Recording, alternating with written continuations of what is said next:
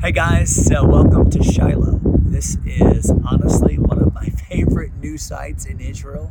I've been to Israel so many times, but it wasn't until last month that I came to Shiloh. And after I came to Shiloh, I said, Carrie, you need to go to Shiloh. Yeah. And so we've just been kind of tooling around the site for the last hour and a half, and it does something for you. You know, when you think about the Old Testament, think about, let's dismiss Genesis because so many thousands of years take place in Genesis, but take Exodus, take Moses to the end of the Old Testament, Malachi. You have about 1,000 years. And in that 1,000-year period of time, 369 of those years, God chose for his presence to rest right here. Right behind us. Right behind us. And I tell you, you just have a sense of the presence of God in this place. Carrie, tell me what you're thinking. Well, it's leaving me a little speechless. It'll take me weeks to process all this trip, to be honest with you, and maybe months, and in some sense, the rest of my life. Right? You never get away from it.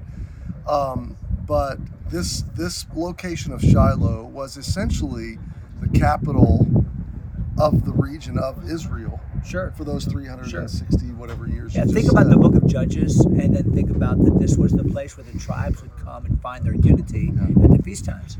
This is 3 times a year where they would gather around this tabernacle. You can imagine tribes camped all along the hills around behind us. Paul, give just a tiny panorama of what we're seeing.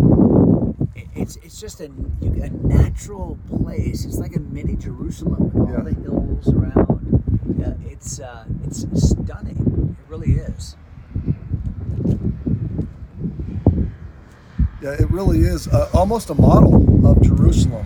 When you stand on Mount Zion, if you could take the buildings away, Jerusalem's topography looked just like this, but in larger scale. But this was where the tribes would come 3 times a year for feasting, for celebration, to bring the first fruits of their offerings, their increase, their tithe to God. And then God said, now eat it and celebrate and enjoy me. I think my big takeaway from the whole trip, Kurt, and our guide just emphasized it, is the celebratory spirit of God. That God wants us to see him as not only gentle and loving and holy and all these things, but he wants us to enjoy him. He wanted his people to gather in their covenant community as a nation and celebrate him and be festive in his presence. And that brought him pleasure. And he was pleased to bless them in that covenant relationship. And it began here. Talk for a minute about, you got something on your mind, but then come to Hannah. No, I want, because this is perfect. So we talked about the celebratory experience and the way we should enjoy God. That's why God was so upset with Eli.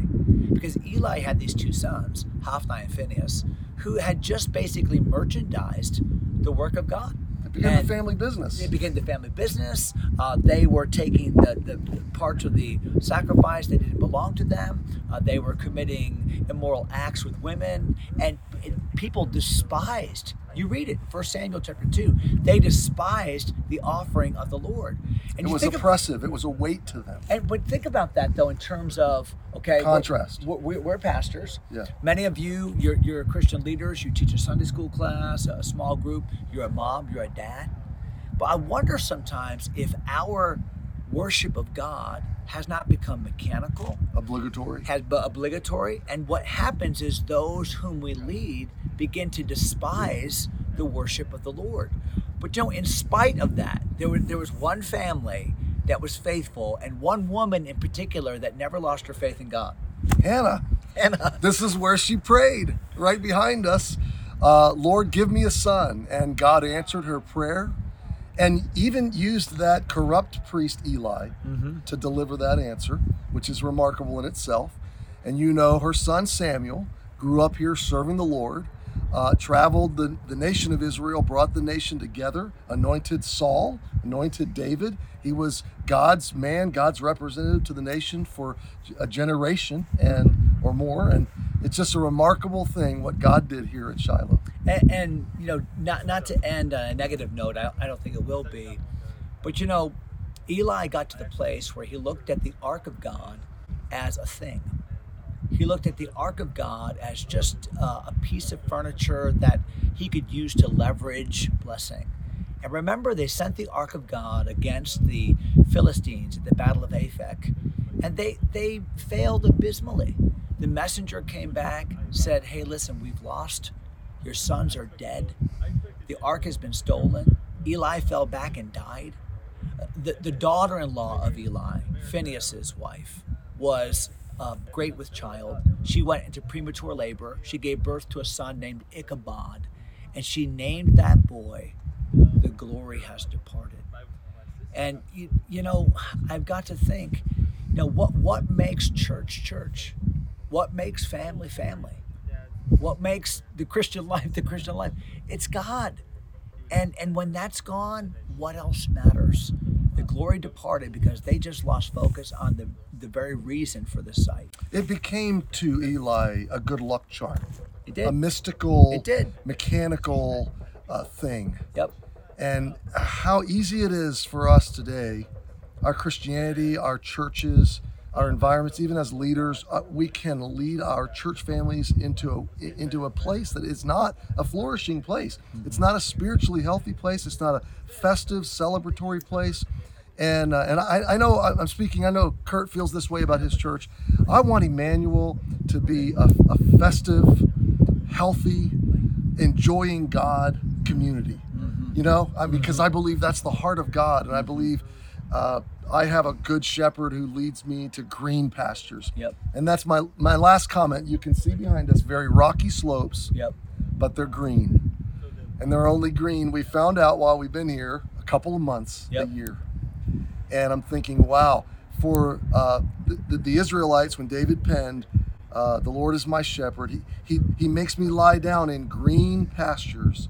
They would have imagined God being gentle and providing and giving us rest and peace and provision, but not just 2 months of the year, perpetually. Yeah. You know, always living water, always green, always the bread of life. Man, it's awesome. Yeah, and remember, the tabernacle that stood on the spot that represented the very presence of God, really that housed the very presence of God, is all just a great picture of Jesus, who tabernacled among us. With us. And we don't have to come to Shiloh in Israel to experience that.